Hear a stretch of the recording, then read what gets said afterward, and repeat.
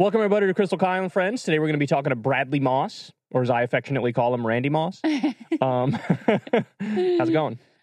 Going good. How's it going for you? No, you're excited about the Masters? Oh, I'm all up in it. Yeah. I always have the 4 streams going at once. I know, baby. I know. I love it. I love it. I've already been warned that you'll be unavailable for anything useful. I was like, oh, this weekend, I don't exist. I don't exist. There is no Kyle. I'm just glued to the TV 3 inches away. It's like, it is, I'm not big on like tradition, but like this is the one thing where I'm like, oh, this is a holy week. Clear the calendar. Let's all sit around, worship Tiger Woods. That's how it works. Okay. All right, so we got an awesome show for you guys today. I was interested in talking to a legal expert on what's going on with Trump, because you hear a lot of different opinions from different parts of the media where some people think this isn't going anywhere. Like, it's not good charges to go after him on. Yeah. And then other people think, I don't know, when I read the fact sheet, me personally, I thought, yeah, this makes sense to me. Like, I see it, right? And then you have also the other cases. This guy's an expert, particularly in like the classified documents case too, which is interesting. That's right. So he's a national security lawyer. The classified documents piece, this is like his master's. He's like That's very, deep into it. I have a lot of questions on that. And he can provide in-depth analysis on any of the current or potential charges facing Trump. And we've relied on Bradley for legal analysis over at Breaking Points. And so I thought it made sense to bring him on for a longer conversation. And, he's someone, he definitely has his view. He's, in favor of Trump being held accountable for a variety of his crimes. But I've also found him to be very fair in terms of his, analysis of just what the facts of the case are. So it should be good. And I care more about detailed. That's what I care about. Like, if you can get into the details of it, because that's where I don't know as much as I should. Yeah. Well, and there are some complexities with the Stormy Daniels one. It's like, and Karen McDougal now we learned, right? Right. Alvin Bragg didn't make it entirely clear what his theory of the case was in terms of which crimes this was in service of covering up that pushes it from the misdemeanor to the felony. So we can hear from Brad about, his analysis of what the strongest case that could be made there possibly is, and whether he was sort of impressed by the strength of this indictment and the statement of facts, or whether he found it sort of underwhelming. So we'll get all of that. But before we get to that, there's a wee bit of a story that dropped the other day, which is Clarence Thomas has been illegally accepting luxury gifts and private jet travel for decades. So this was what's being called a bombshell ProPublica report. And so the specifics are, there's this particular billionaire who literally sounds like a Bond villain. Yeah. His name is Harlan Crow. See, I thought more of a Batman villain. Yeah, that works. Yeah. He's just a villain. A villain. He's just a villain. So his name is Harlan Crow, and he has a super yacht that he lets Clarence Thomas use. He has a private jet that he lets Clarence Thomas use. He has a ranch that he lets him use. He has a billionaire private resort that he lets him use. And so, the speculation is that, well, actually, this part is not speculation. He doesn't put this stuff on his financial disclosures, which they say, this is according to ProPublica and reported in media, I hear. It appears to, quote, violate a law requiring justices, judges, members of Congress, and federal officials to disclose most gifts. And so they just sort of go into detail about sort of how unprecedented this is. Now, I'll go out on a limb here and say, I don't think it's that unprecedented. It might be the first that we heard of it. Yeah. But I bet, you think Antonin Scalia wasn't doing similar things to this? I bet he was, right? Maybe there just wasn't the investigative reporting that was happening to really dive into what he was doing. But, I mean, when he died, when he was on some luxury hunting trip or something like that, right? But, look, this is a big deal. And this is one of those things where you talk about, people not having trust in our institutions. And it's like, well, why should they? When they see stuff like this, because now, just to explain this to everybody, anytime you have a case that is tangentially related to some interest this billionaire has come in front of Clarence Thomas, right, we all know exactly what he's going to do. Yeah. It's not a question. And do you think he's actually going by the law and going by a reasonable interpretation of the Constitution? Or does he view his job as, look, I'm the representative of the billionaire class as a judge, as a Supreme Court justice? Well, he has both now a financial and an ideological interest in serving the billionaire class, as he always has consistently done throughout his term on the court. Just to give you some of the additional details to show you how just brazen and extensive this is from this GOP donor, billionaire, businessman. Apparently, Thomas and his wife vacation at Crow's private resort in the Adirondacks about a week every single summer. So this isn't like a one-off little thing. One of their trips alone, a 9-day trip to Indonesia that, again, Thomas and his wife, Ginny Thomas, took, that one trip alone would have cost the couple more than $500,000. Oh, how do you even have a trip that expensive? I don't know. It included, it says, flights on Crow's jet, island hopping on a super yacht. And so if they had paid for it themselves, more than $500,000, just that one trip alone. And we're talking about this is every summer and more, just down to the goodness of this billionaire's heart, of course. So there's a lot to say about this. Number one, the lack of disclosure may be a legitimate legal issue. That's number one. I hope so, but there's also no ethics code, right? That's the second piece, is that every other court in the nation has some sort of code of ethics, except the Supreme Court, where they have abided by this sort of like, their own internal goodwill and code of conduct. Clearly, the Thomases, this is far from the first time that they've been accused of abusing that trust and exploiting the fact that there is no actual code of conduct. I mean, Ginny Thomas is, out there, firebrand activist implicated in like Stop the Steal machinations, taking significant income from these right-wing groups, some of which have had business before the court or have, filed briefs in support of certain cases that have come before the court. And he doesn't recuse himself. Yeah, so, you say this is maybe not unprecedented, that maybe other justices have taken these types of trips before and not disclosed it. I certainly don't doubt that. But I do think that Clarence Thomas has continually, brazenly violated what any reasonable expectation of avoiding conflicts of interest would be in his position as a Supreme Court justice. Since it's a lifetime appointment, the only way to handle this would be impeachment, right? Like, you can't, okay. So he should be kicked off the court. That's, point number one. Whether or not it'll actually get done is, slim to none chance. But look, man, I'll go further. This should be like jail time. It really should be. Because one of the things that frustrates me about the way the system works is the corruption that's built into it just becomes the duh position. Where everybody's like, what do you mean? This is just how it works. Yep. And it's like, no. That's the main problem with our politics. The fact that it is the way it works is exactly the problem. That's exactly the problem with our politics, that this is like seen as common and normal way of doing business. So you talk to a politician or a judge and, bring up the corruption, and it's like asking a fish about the water. They're just like, that's just business as usual. Yeah. Like, we take legalized bribes. We do the bidding of industry. And then you wonder why. The point we always bring up, 600,000 homeless Americans. And it's like, there's nobody saying we need an immediate bailout for these people. There's 600,000 Americans who are struggling. 500,000 medical bankruptcies every single year. It's the number one cause of bankruptcy. Nobody says, we need to address this right away. But I guarantee you, this billionaire, he picks up the phone and makes a call, and he could get whatever decision he wants on whatever case he has in front of the Supreme Court. Yeah, it would be treated as an emergency. Whereas, to give you another perfect example, as of April 1st, there's an estimated 15 million people who are going to lose their health insurance, going to be kicked off of Medicaid. And this was done, by Joe Biden and the Democrats and the Republicans, and there has been near media silence. I saw one article in the Washington Post about it, and that's about it. Now, do you think that's an emergency for the 15 million people who are about to be cast out into the healthcare cold? Of course. Is it treated as not even emergency, like even as a cause for concern among the DC political class? No, not whatsoever, because they're not able to fund, luxury trips for people in high places and allow them to stay at their private resorts and whatever. So, yeah, I agree with you. I think that this should be treated as harshly as it possibly can be. And the problem is that it never is, because almost everybody is implicated. That's so right. They don't want a harsh light turned on this type of corruption, which, by the way, the Supreme Court has gone a long way to saying basically like corruption doesn't even exist. Right. And Clarence Thomas is part of that as well. But yeah, they don't want to turn a harsh eye on corruption because so many of them are implicated as well.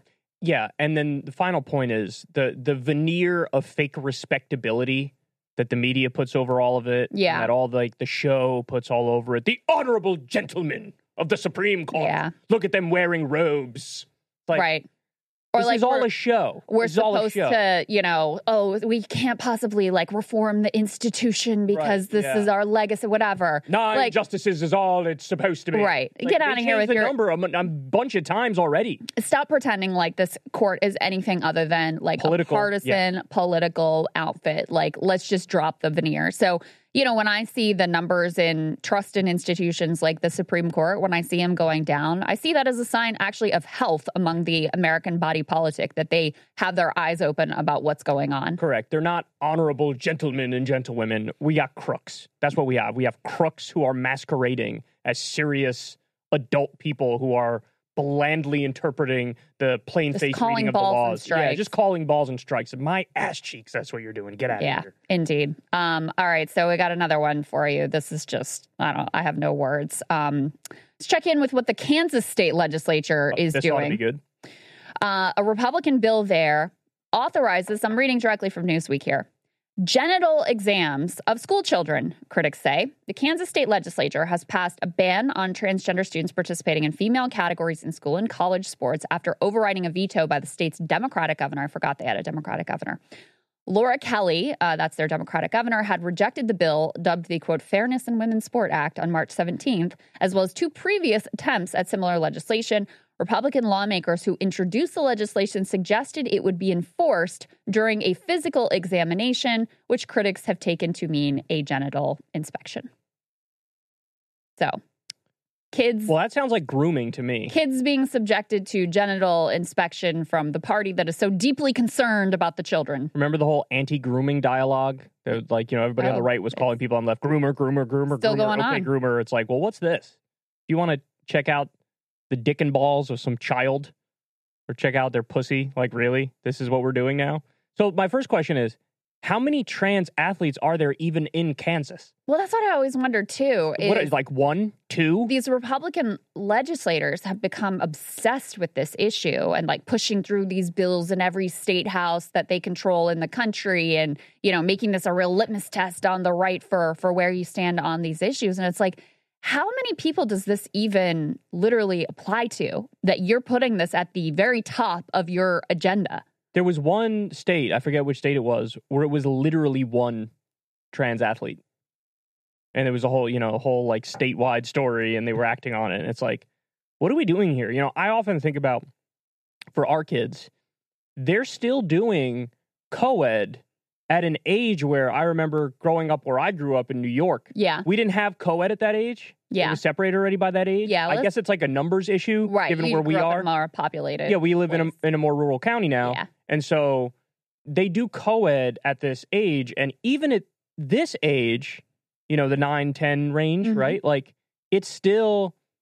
it's still relatively equal competitively. Definitely. And you have some girls who are better than some of the boys. Definitely. And we see it. And so you look at that and you go, look, I understand when you get to the older, the college level and you get to professional sports and stuff, there's a reason why they separate out, the men and the women. Sure. And everybody understands. I think as a society, people have come to accept that. And that's not an issue of it's not the same as violating somebody's civil rights or not treating somebody equally under the law or whatever.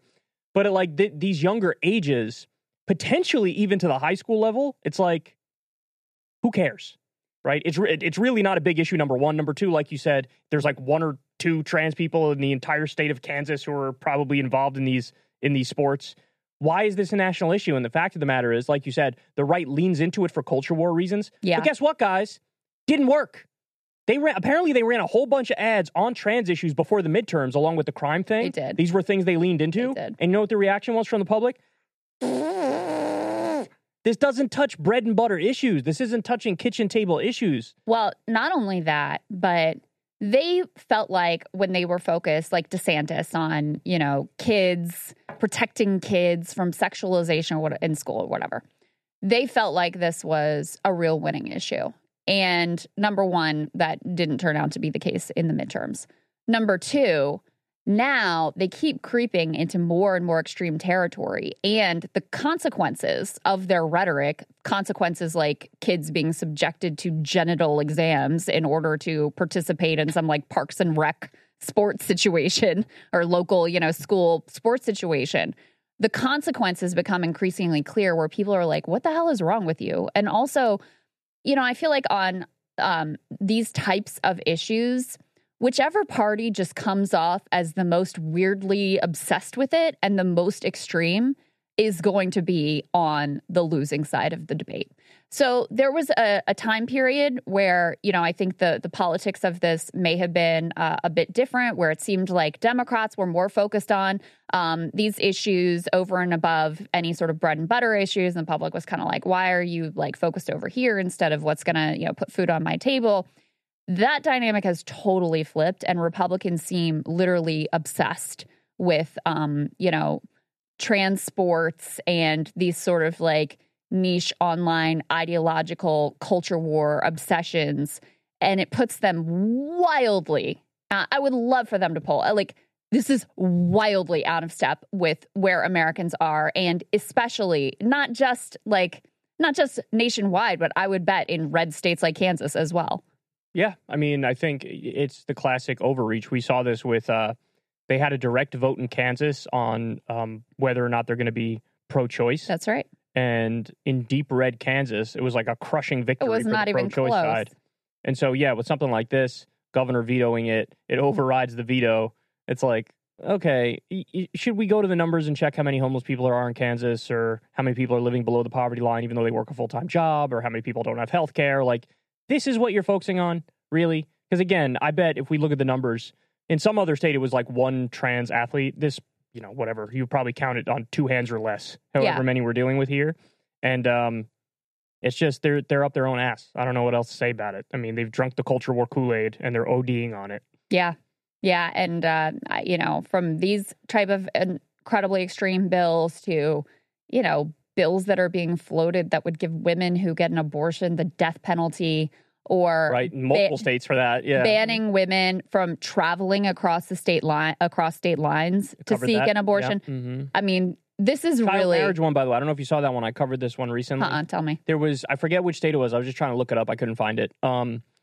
There's a state that was trying to raise the age for marriage, and the Republicans defeated it. They were like, no. I think it's 16 now. They wanted to raise it to 18, or it was 15 and they wanted to raise it to 18, and they were just like, no. Or how about all the child labor law being rolled back? That's a big one. Because that's been happening in a number of places. The capitalists are like, no, the labor market's too tight. Got to get those kids in the workforce to keep wages low. Well, you saw the dichotomy between, I think it was Minnesota with Governor Tim Walz signing a bill to give free school lunch to all kids. Right. And have it in New Mexico too. That governor as well, free school lunch to all kids. Phenomenal. Those governors, my hat's off to them. That's really great stuff. It's so basic. But then you compare that with the in the red states, like in Arkansas, where they loosen child labor laws, and you look at the contrast, and it's like, Jesus Christ, man, this is crazy. They ban kids from graduating high school and stuff if they have quote unquote school lunch debt. Well, you and I talked about this. We wanted to go to our school district and asked if we could just pay off the school lunch debt. Yeah. Because we got a letter home about, our kid having, quote unquote, school lunch debt, which obviously isn't an issue for us. But you're like, how many people, right? Is this a real burden for? And it's insane. It's true. It isn't. It absolutely. And it's a relatively small cost that it would take even to deal with this. And they just. Oh, in the grand scheme of things, it's nothing. It's a fraction of a penny. Can't understand it. We'll never understand it. Indeed. Why don't you go ahead and introduce our guest? All right, let's get to it. So as you guys know, former President Trump indicted on 34 felony counts of business fraud this week. He also faces legal jeopardy in a number of other potential cases, whether it's Fulton County down in Georgia, whether it's a special counsel, the documents case, fake electors, insurrection, incitement, all of these various things. So excited to bring in Bradley Moss, national security lawyer, to break all of it down for us. Let's get to it. Bradley Moss, welcome to the show. Thanks for joining us. Absolutely. Happy to do so. So there's a bunch of stuff I want to ask you about. I mean, let's actually start with the case which you're most familiar, which is the classified documents case. So my first question is, there's a lot of people who look at it and say, well, Biden also had classified documents that they found, and Mike Pence had a few that they found. And so, in the eyes of the normie, many people might go, it seems like a wash because it looks like everybody's sort of doing this low key and, they used to get away with it. Now some of them are getting caught.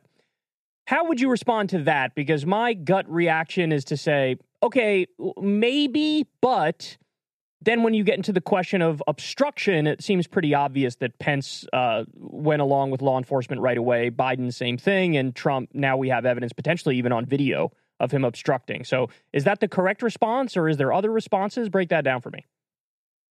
Yeah, no, that is the correct response. So let's be clear.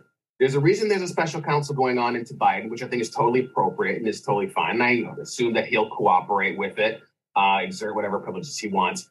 But when it comes to the distinction between what Biden and Pence are facing versus the very real threat at the moment that Trump is facing, it all comes down to the obstruction angle. If this had been a simple situation where the National Archives and then eventually the Justice Department had come to Trump back in 2021 and early 2022 and said, look, we found in our logs these records that were missing. We've even found with some of the stuff you turned over, there were classified records. Just give it all back. No harm, no foul. This would have been a nothing. It would have been a slap on the wrist, if anything. It would have been politically embarrassing for Donald Trump. But with what Biden's done as well with his classified records, it would have been nothing from a legal standpoint. Why Donald Trump is in trouble is because Donald Trump is Donald Trump, and he can't bring himself to play by the rules. Everything's a negotiation. Everything's a game. And so as we're hearing now from these reports, and of course, we only have media reports. We haven't seen grand jury testimony. Grand jury proceedings are secret. But we know that the lawyers were brought in because the Justice Department was able to pierce attorney-client privilege with the criminal, crime fraud exception to that privilege. So we know that there's instances. We know the video, recordings you mentioned. We know that they've interviewed a number of people at Mar-a-Lago. We know that Will Nauda, I think is his name, the body man, was interviewed by the FBI. We have evidence, details of consistent obstruction by Donald Trump and Donald Trump personally to prevent the government from recovering not just presidential records in general, but the classified records. That's why he's in trouble more than anything, is the obstruction tied to the recovery of classified records. That's the distinction so far. And we'll see where the Biden probe goes. We'll see where the Pence probe goes. But that's the distinction so far between these types of cases.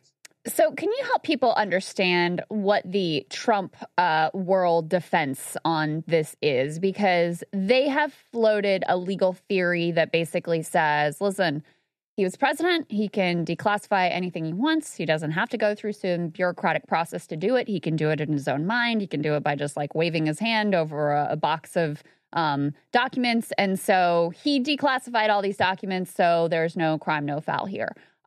First of all, explain that legal theory better than I did. And then tell us if you think there's any merit to those claims. Sure. So with everything with Donald Trump and his team, there's always a small kernel of truth and actual understanding of facts in the law that goes into their explanations. So to be clear, up until the moment that Joe Biden took the oath of office, Donald Trump was the incumbent president. He had unfettered, unaccountable discretion over whether to classify or declassify information. That is true.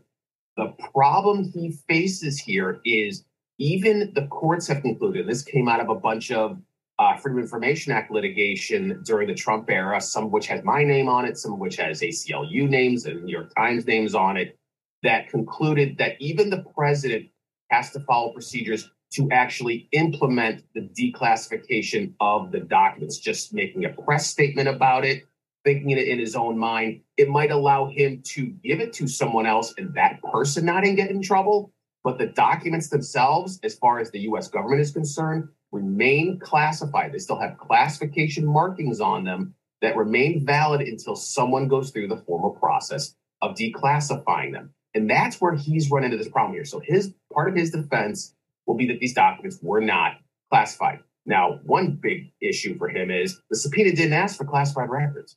It asked for records with classification markings on them. And as far as we can tell, all these documents still have those classification markings on them because Donald Trump doesn't follow through a procedure. He makes a statement, he's the grand poobah, and he thinks that's just how it works. No, it's not reality.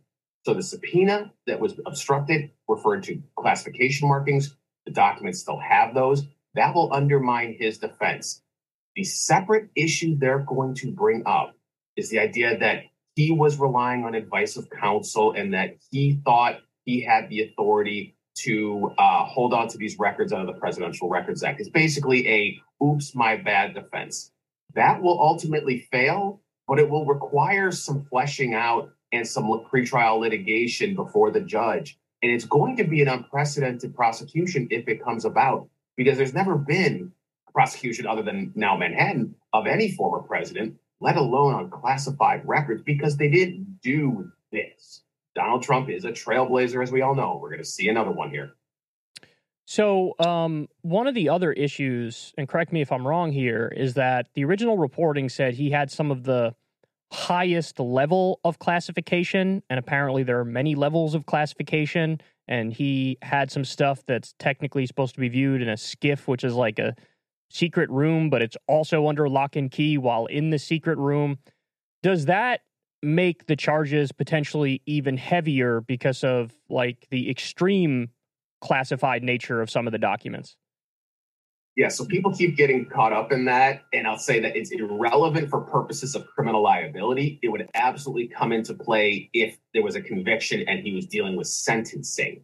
So yeah, so in the classified realm, there's confidential, which is the lowest level. There's secret, there's top secret, and then there's compartmentalized access, these things called like SCI, sensitive compartmented information, SAP, special access programs.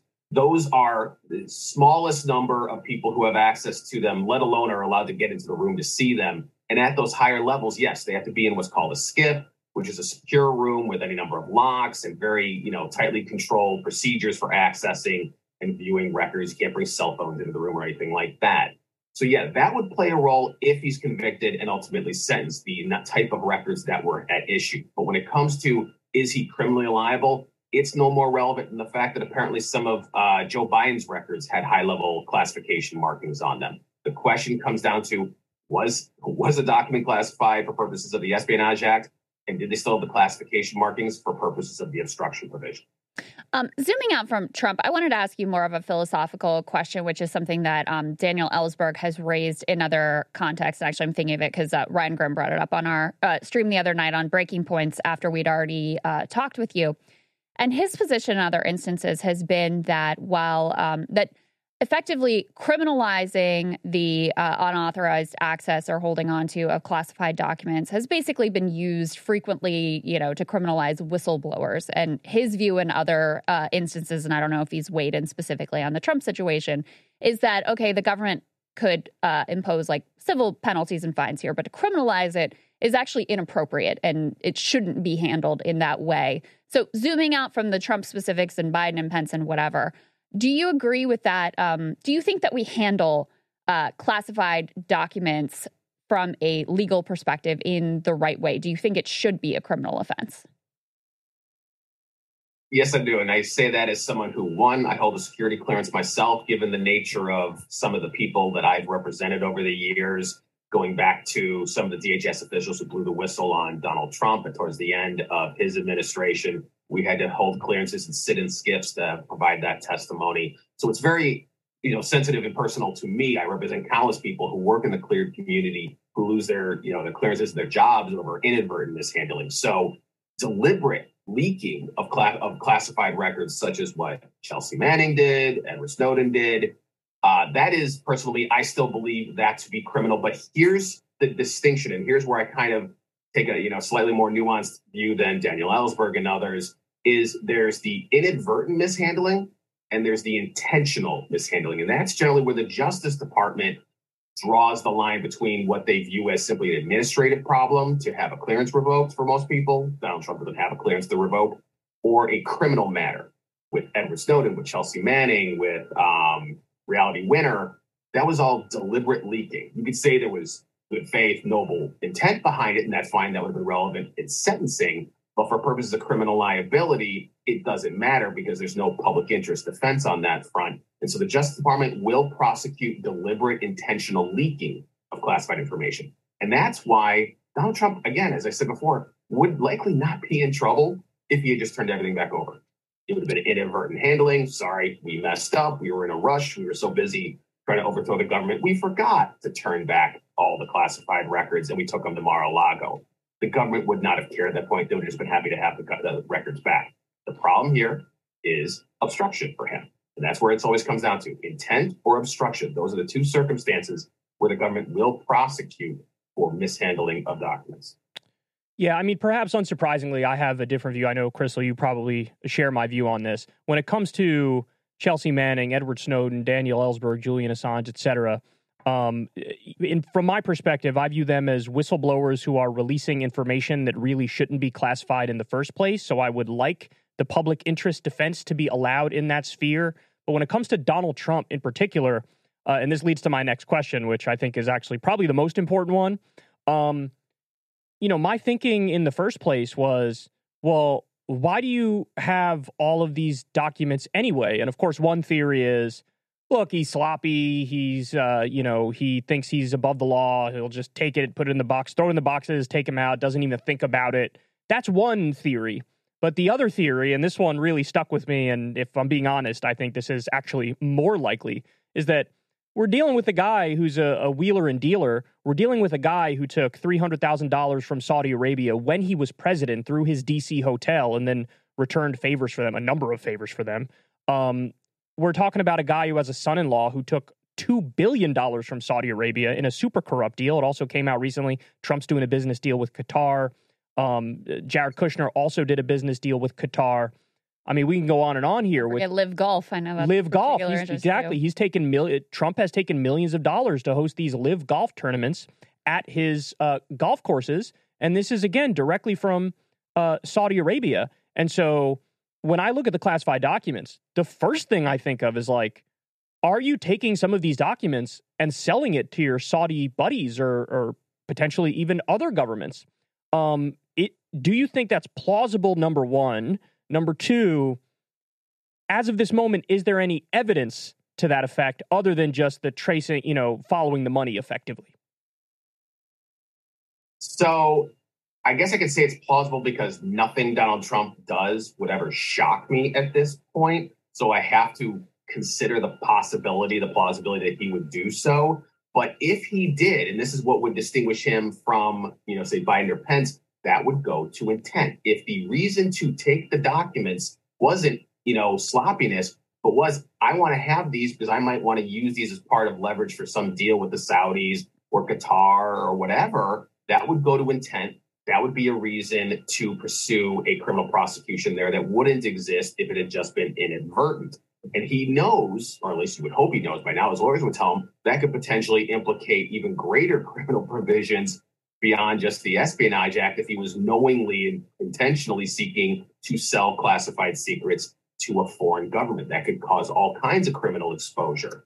So that would certainly be something I haven't seen yet, any evidence of it. As far as I can tell, this is Donald Trump being a pack rat. Donald Trump loves mementos. He loves to brag. He loves to show off, look what I've got. And as far as I can tell so far from what we've seen in the media reporting, this was him wanting mementos. If more evidence comes out, if there is indication or evidence or testimony that he was planning to sell these or use it as leverage in business deals, that's a whole nother ballgame. At the moment, I just haven't seen it.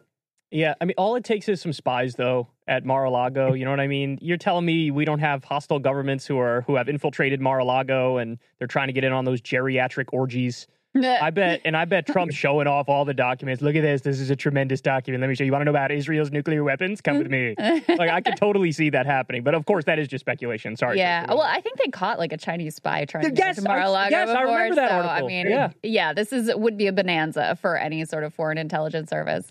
Are you shocked at the casualness and in some ways brazen disregard for the law and proper procedure that is displayed certainly by Trump? But, we had the Hillary Clinton private email server situation. Now we found Biden had documents, Pence had documents.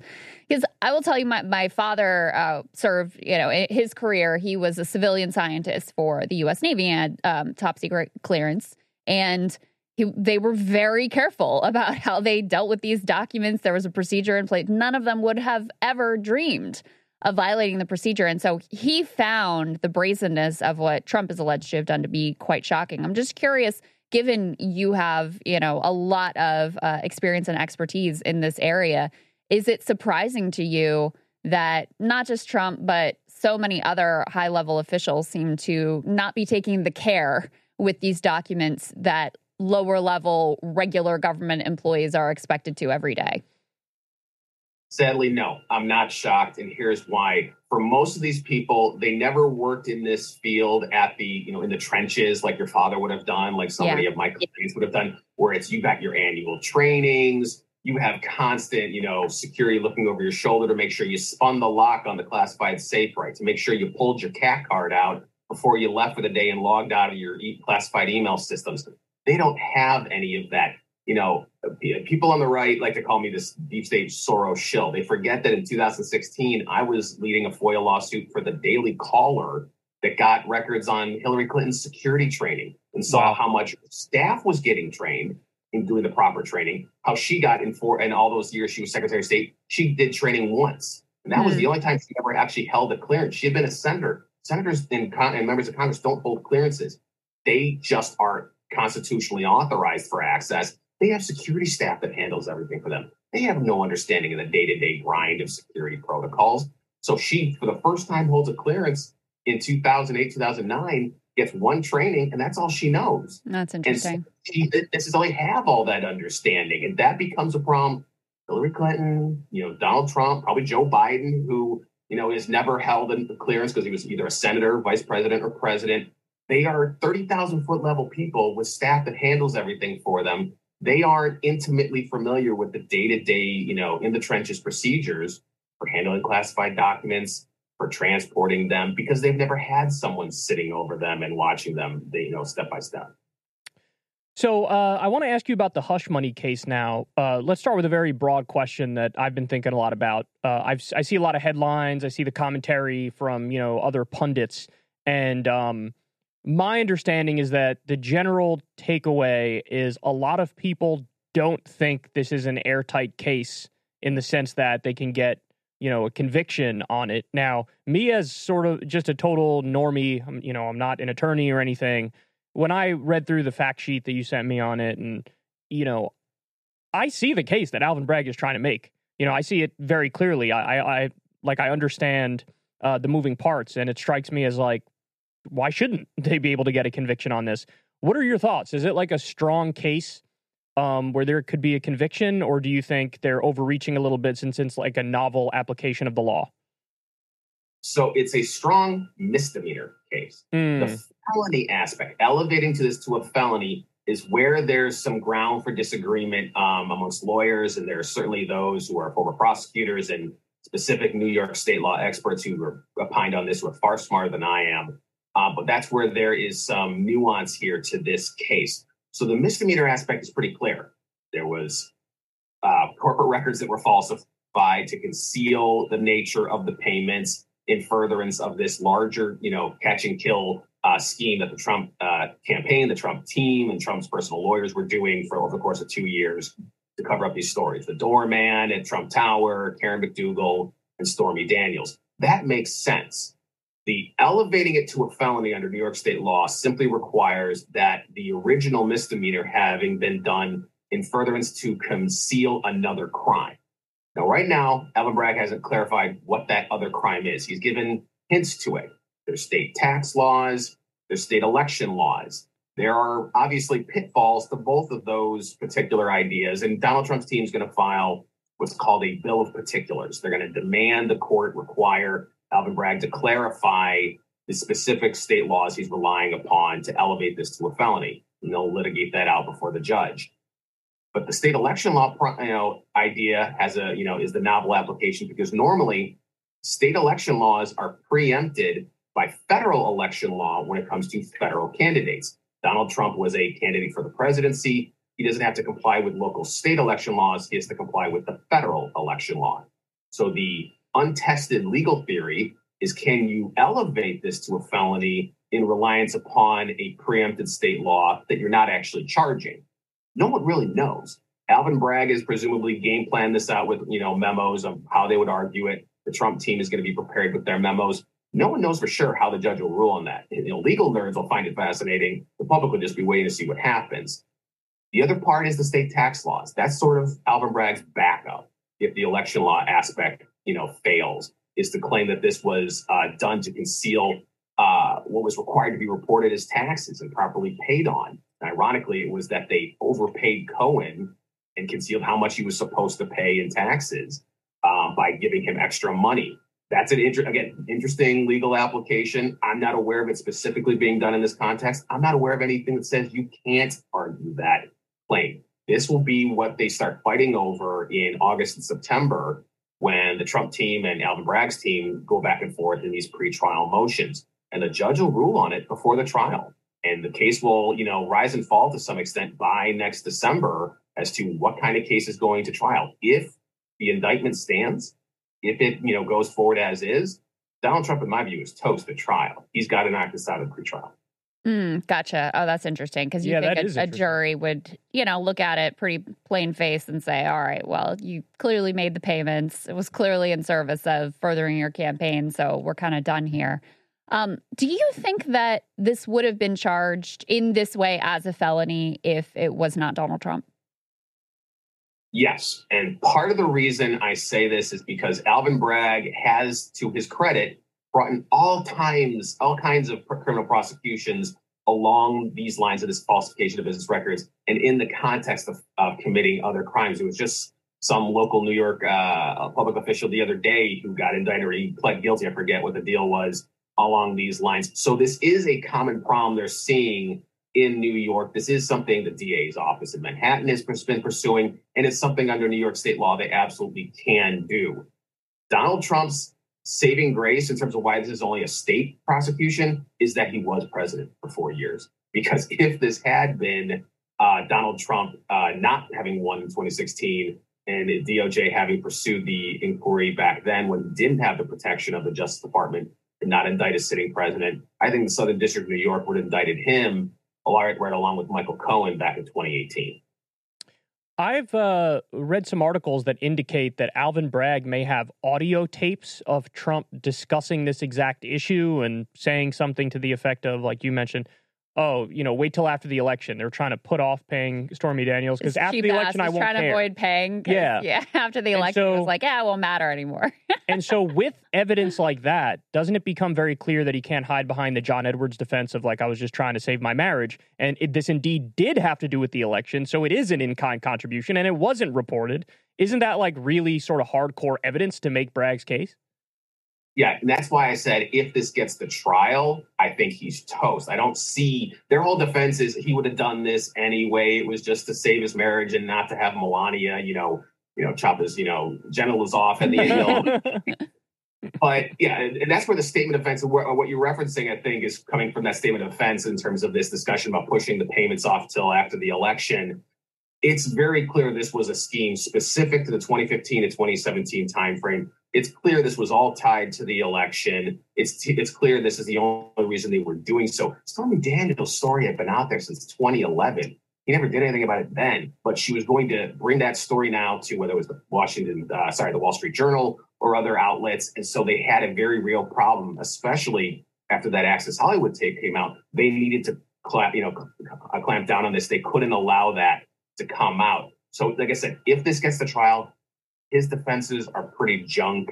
He'll put up the pro forma efforts. Their view, my assumption of the Trump team is if they lose in pretrial motions and this goes to trial, they're expecting a conviction and their whole focus will be winning on appeal to reverse the pretrial motion rulings. And just a quick procedural question. So is it possible that the judge at the pretrial level says, I'm not buying the felony, but you can go forward with misdemeanor charges? It's very possible. And if that happens, then that's going to just be the way it goes forward at trial. And a misdemeanor is still, let's not forget, misdemeanor is still crime. Our jails are filled with people who were convicted of misdemeanors. And so that would still be a criminal offense. And, and I hear a lot of these as commentary, especially from political pundits on the right of, from Fox or OAN. Well, why would you waste, bother him with misdemeanor crimes? Still a crime. Whoa. Here, hold on. Well, we can edit this part out. Yeah, we'll edit that out. Don't worry. Get it situated. When I'm not home and I'm not with my normal setup here. You're good. Give me 1 second. Oh, sorry, guys. I'm just working. Fine. No worries. It's not live. You're fine. All right, we good? Control room? Okay, we're good. Go ahead. Sorry, where was I? You were saying it's still a crime. Yeah, it's still a crime. Yeah, it's it's still a crime in the end. Any of these criminal provisions that apply to him apply to everyone else, and they should still apply. Now, whether or not he would go to prison over it, no. Even if he's convicted of the felony, I still think he doesn't go to jail over this particular criminal offense. I think he gets probation and something along those lines. But whether it's a misdemeanor or a felony, crime is a crime is a crime. They wanted to indict Hillary Clinton over a misdemeanor back in 2016. Right. Well, let me ask you a philosophical question related to that, which is some of the analysis has been like, listen, if you're going to charge a former president, it better be serious. Your case better be airtight. Why are you messing around with some potential misdemeanors?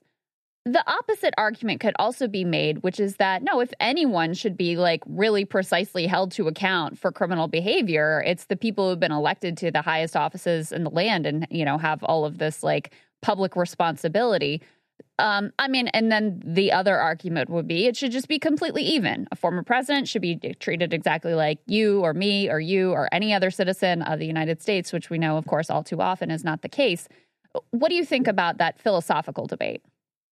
That's the ideal, is that we're all citizens in the end. The only person who technically is, quote unquote, above the law from the criminal perspective is the incumbent president. And that's simply because that's the DOJ policy, basically. Congress can impeach you and convict you, but we're not, for constitutional reasons, going to indict a sitting president. Everyone else is effectively subject to the laws of this country at the federal and state level. And you would expect that would be so no matter what your race is, your monetary standing, or your political influence. Now, we all know the reality. You know, power and money tends to, you know, get you a lot of sweetheart deals. Just look at, you know, what Jeffrey Epstein was able to pull off once upon a time. But when it comes to Donald Trump, I think this is critical. And I think it goes to, you know, everybody's yelling it's election interference. I think this goes to what the public deserves to know in the context of voting both in the Republican primary and ultimately, if he gets the nomination in the general election. Did the man commit crimes? If he committed crimes, the public deserves to know it. They can decide they don't care. They could elect him and from prison, and we have no idea how it'll work out, but he would technically become the president. That's the decision of the voters, but the voters deserve to have all that information and all those facts, and not just the cherry-picked, media-spun information that would ultimately otherwise have. I think, Kyle, part of why I've been more open to these charges than some others have been is because I literally have a friend who was sent to prison for a year, like actual federal prison for a year, for the most minor of campaign finance violation. I mean, what he was actually sent for was then lying to the feds about the campaign finance violations, but it was like such a minor infraction that they just absolutely threw the book at this guy. And so when I look at the charges and I think of the fact that, listen, we don't know which way the election would have gone if all the Stormy Daniels and Karen McDougal stuff came out. You know, there's no way to go back and replay that history. But it wasn't nothing that at the time when the Access Hollywood tapes had just dropped, his team clearly felt this was a very politically perilous moment, that they go to these elaborate and fraudulent means in order to cover up, you know, stories that otherwise would have come out. Like, that's not a nothing offense at the highest level. Yeah, I mean, I don't really care about the alternate history angle of this and, you know, whether or not it would have changed the outcome of the election. From my perspective, it's just like, look, you committed the crime, so there should be punishment for it. You know, it's a more simple, like, principled, like, you committed the crime, so now there should be some sort of punishment, because we're used to elites getting away with crimes, and there's a rare instance where that may not happen. We'll see. But I wanted to also ask you, because there's also people talking about Karen McDougal now. She came back up. That was a playmate who he had an affair with. And my understanding, based on what I read, is that this, like, the whole catch and kill thing that they were doing was like, they did it on a regular basis with a number of people. And so how does that factor in to these charges? And how does the fact that he was using a pseudonym, does that factor into the charges, that he was, like, using a fake name? And, like, how does that stuff connect to the charges here? Yeah, so that doesn't change the nature of the charges and the pseudonym used in the NDA. None of that alters the falsification charge on the business records. What that will play into is a counter to the defense they're expecting Trump to make, which they already made for months and years at this point in the media, which was he was going to do this anyways. And that's why in that statement of offense, with the like 13, 14 pages of facts, Alvin Bragg laid out that 2-year conspiratorial scheme to do all these catch and kill stories specific to the election. Trump decides in 2015 he's running for president. They sit down, him, Michael Cohen, and David Pecker. Both Pecker and Cohen testified before the grand jury. They outline this plan to catch all these stories if they show up and to kill them off so no one ever learns about them. That was not because Donald Trump was thinking about doing another season of The Apprentice in 2016. It was because he was running for president and he didn't want the public to know about these stories.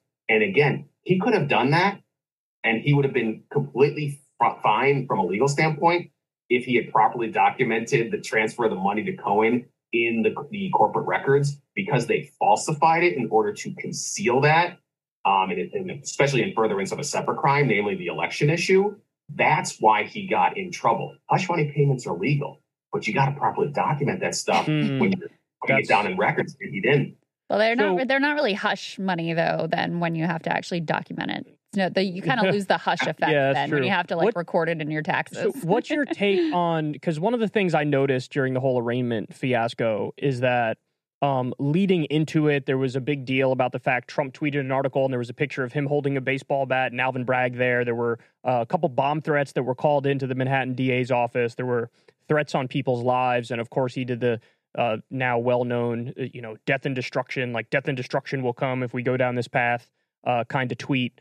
And then in the courtroom during the arraignment, they passed out pictures of that Trump tweet, which had him holding the bat and Alvin Bragg. And they basically warned him and said, listen, man, you got to get it together. We're not going to accept you threatening, leading to threats of all these people. And then, of course, later on in the night, he gives a speech and he basically continues to threaten them. And, he says, you're the criminal. You should be locked up. You did something very illegal. You leaked all the grand jury information.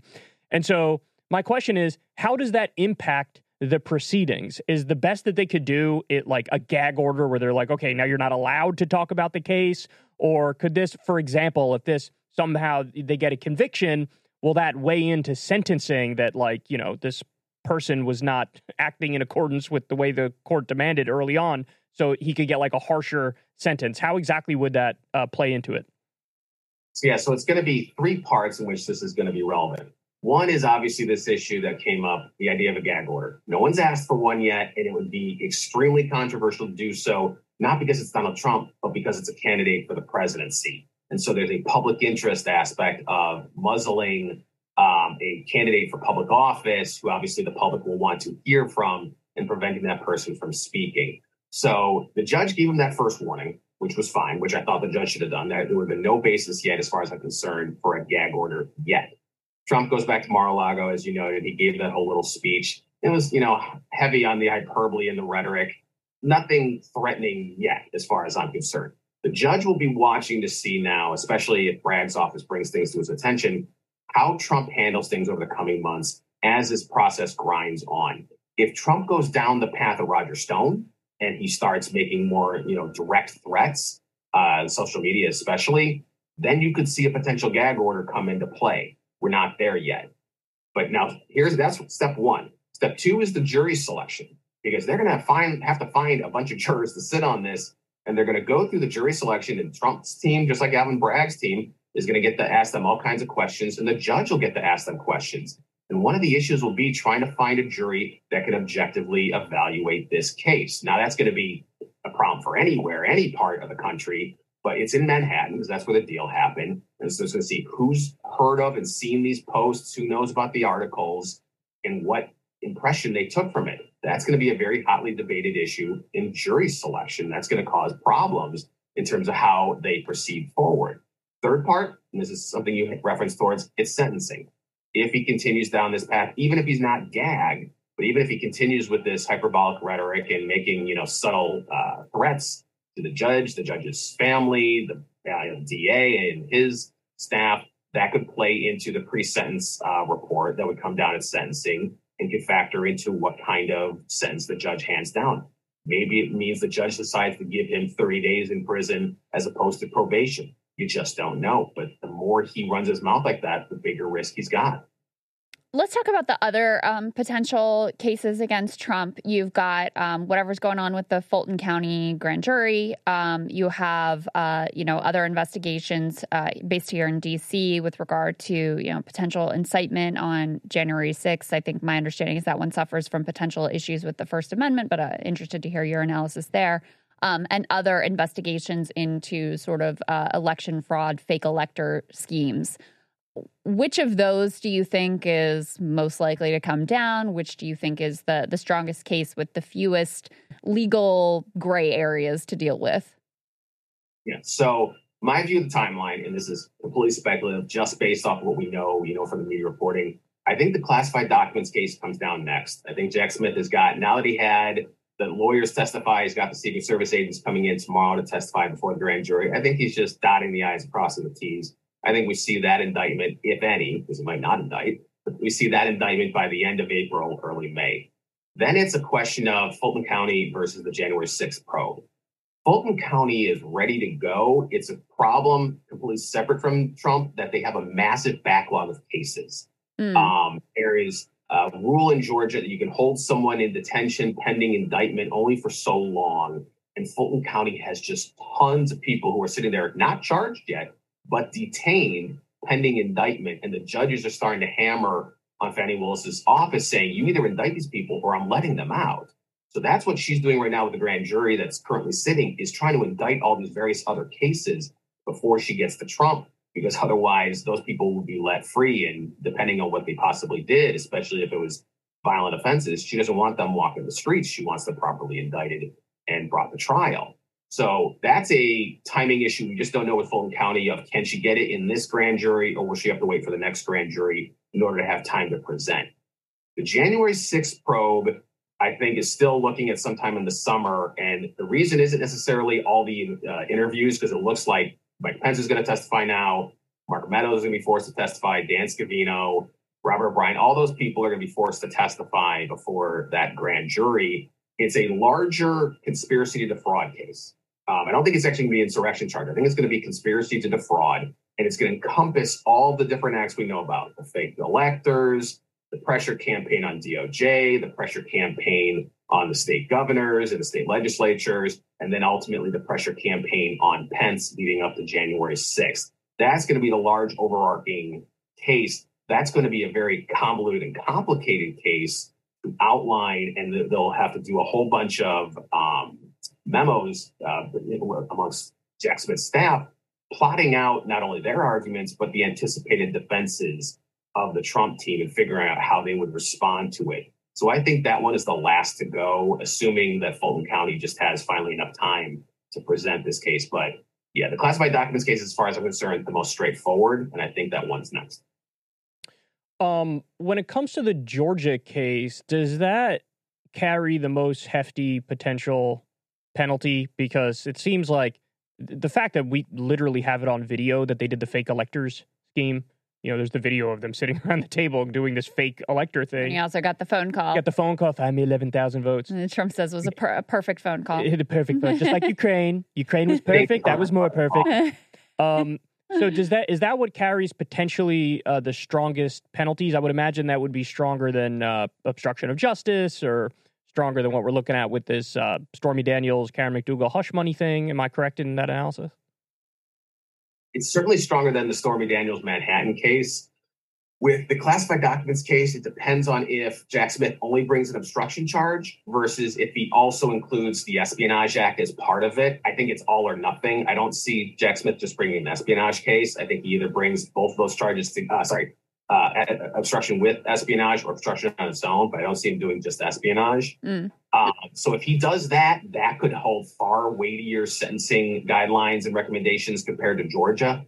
But if he gets to any of these three other cases and gets convicted, I don't see how he avoids prison time at that point. Wow. So this isn't really a fair question. We'll ask it anyway. I mean, if you were a betting man, do you think that Donald Trump ends up at some point behind bars? Gun to my head, in Vegas, last $10 in my hand, yes, I think he spends some time in jail. Would I be shocked if he doesn't? No. Okay. So you're giving it like a 55%, something like that. Yeah, not bad odds. That's not bad. More or less a coin flip. I'll take that playing poker on the river. Give me the pocket pair. All of his own making.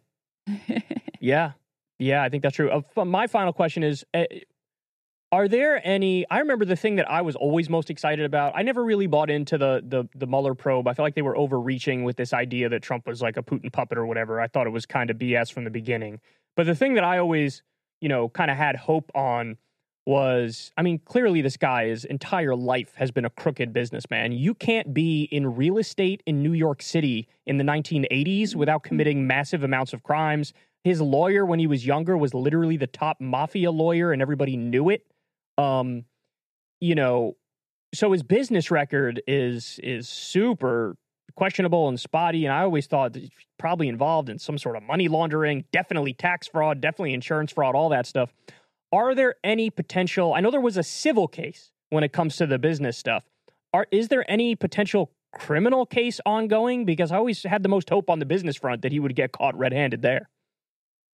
Yeah, so it sounds like, and mind you, I don't think Alvin Bragg has ever closed that inquiry completely, but it sounds like Bragg just wasn't convinced there was enough there to win at trial. I mean, obviously, he had a different point of view compared to Mark Pomerantz, who was the main prosecutor on that case. And, they both could be right and they both could be wrong. We don't know. It would have been a very convoluted case.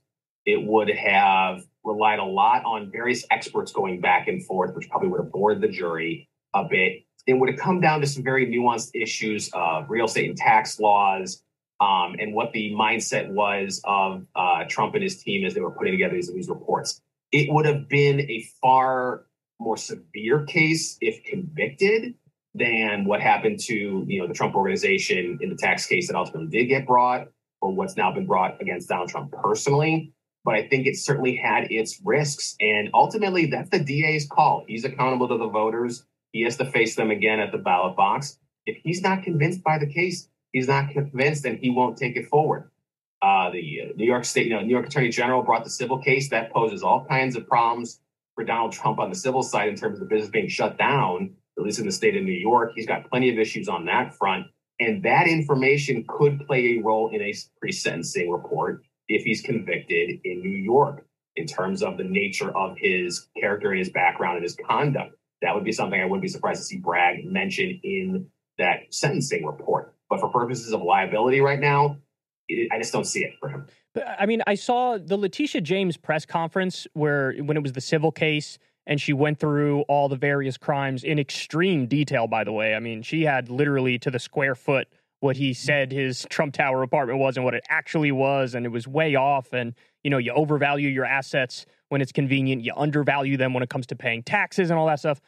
Is the reason why they couldn't, nail him more on that because in this instance you're talking about the Trump organization and not Trump the individual, so they fine the Trump organization, but the individual himself kind of gets off the hook a little bit? Is that the legal justification as to why it's we can fine his business, but we can't necessarily go after him? Somewhat, and there's also the obvious issue of there's different standards of proof that are required, because in a civil case, you're possibly just finding him or shutting down the business.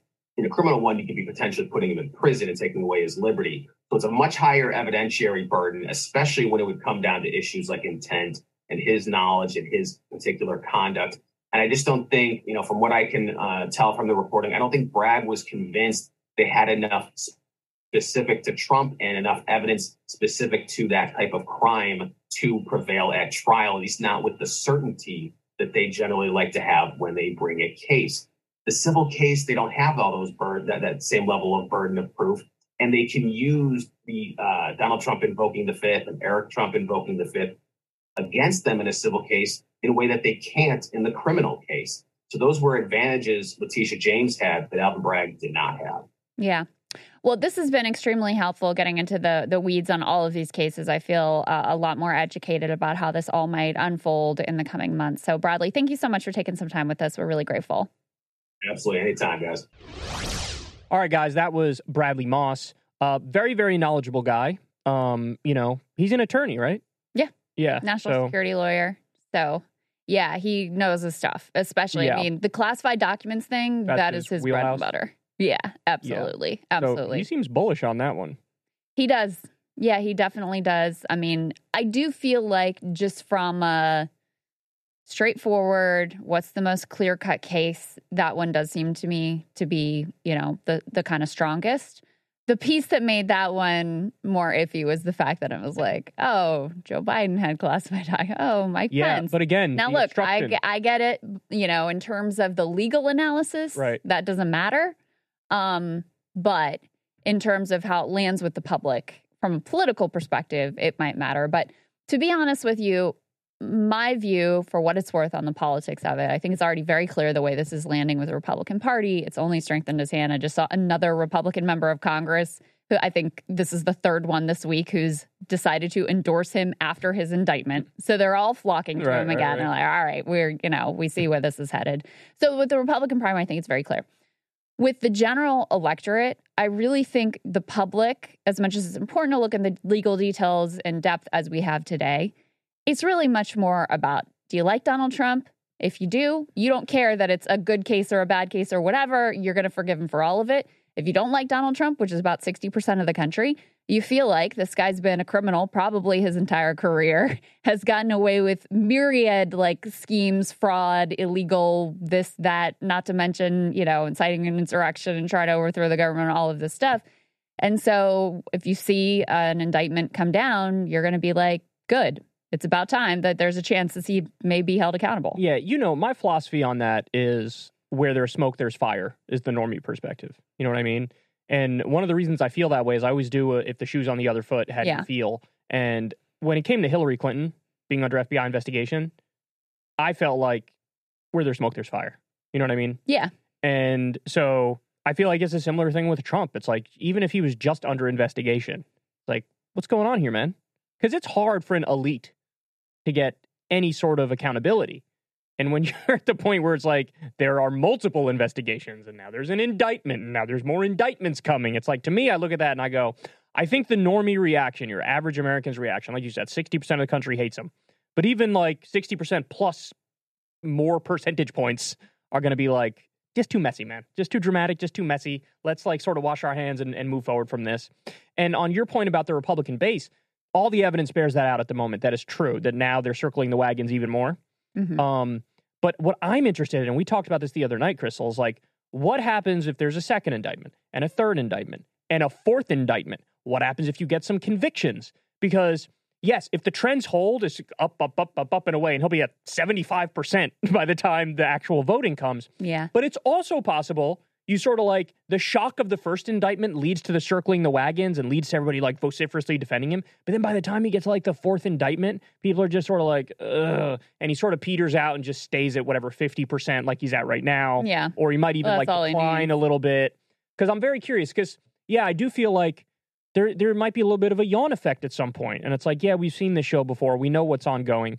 So I don't know how that's going to play out. In a way, I think there's already a bit of a yawn effect. Really? Already? You think so? Well, yeah, it's not like there weren't huge protests. Well, I think that's because they're afraid that it's going to be a setup. You know what I mean? Yeah, but I he did raise a lot of money off of this. There's no doubt about Millions. it. And his poll numbers skyrocketed in the primary. Yeah. from all indications. Poor DeSantis. You really feel for the guy, huh? He's like, what do I have to do, man? Nothing. There is nothing you can do. And that's the thing is, even if, yes, people, become less oh my God, he's under threat by the time it comes to indictment number 15, this is still going to be sucking up all of the media oxygen. Yeah. Mm-hmm. And how do you break through? DeSantis' theory is he doesn't want to announce till after the Florida legislative session because he thinks he's got some real, tricks up his sleeve of new laws. Look at HR 273, guys. Exactly. People shut up. Good luck. Try getting arrested, then we'll like you. Yeah, no one cares about whatever little bill you're going to pass through the Florida legislature and do a presser about. That's his theory, right? That's what he thinks is going to make the difference for him. And I think you can just see, we're getting a little preview, but this is going to go on forever. Because even if there aren't more indictments, which I think there will be, you're going to have pretrial, motions and court battles, and this person's going to testify, and this just came out, and we found a new thing. And the liberal media also, this is very, it's good for them. Their ratings have been way down. This revives the Trump show for them. And so they're back in full swing, man. They're going to lean hard into it. Fox News has no choice. Even if they want to turn the page, their audience controls them. They don't control the audience. Clearly. Democrats, perhaps foolishly, but they think Trump is their best bet to win the next presidential election. So I think they're right about they're happy. They might be. I don't have the level of confidence about it that you do, but they might be. But yeah, they think that it's great for them if Trump's in the center of attention, if he's dominating the Republican primary. So this is going to be self-perpetuating. It's just going to continue the same pattern from here on out. They already were showing his plane just parked in the airport parking lot. CNN already did that. CNN commissioned a speedboat to like mount a camera on to get a picture of his plane coming. I think it was on the CNN like front page. They literally had a flight tracker when he left Florida to go to New York, and it just showed like yeah, this is literally any flight that goes from New York to Florida or Florida to New York. It's the same goddamn flight path.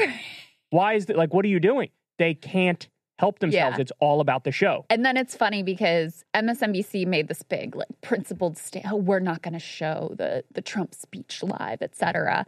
It's like, listen, first of all, they're just looking out for their bottom line. They know their audience doesn't really want to hear directly from Trump, but their audience does want to hear all about Trump. You bashing Trump. Yeah, so they still spent the whole evening focused on this. Yeah. They just didn't take like the actual news event that was occurring because they think their audience instead wants to hear from Rachel and Nicole Wallace and Joy and whoever else. Well, to your point, yeah, that story that came out this past week of the 15 million people losing Medicaid. Yeah. And forget even a time analysis because we know how that would go, the Trump case versus that. I wonder if any of them even covered it at all. And if they did, they probably only gave it a minute or two. But I bet they didn't cover it at all. Yeah. And that is the outrage. That is because, again, when in a world that made sense, that stuff like that you say for the breaking news banner. Now, the Trump thing is breaking news too, of course, and I'm fine that they talk about it. It's sure, yeah. Everything in perspective, everything in context, everything reasonable. And for something like the Medicaid thing, it is criminal that they probably don't talk about that at all. And it's just Trump. There was a Media Matters analysis. Oh, boy. Yeah, it was not, it wasn't covered. It wasn't covered. It was on that exact issue? Yeah, on that exact issue.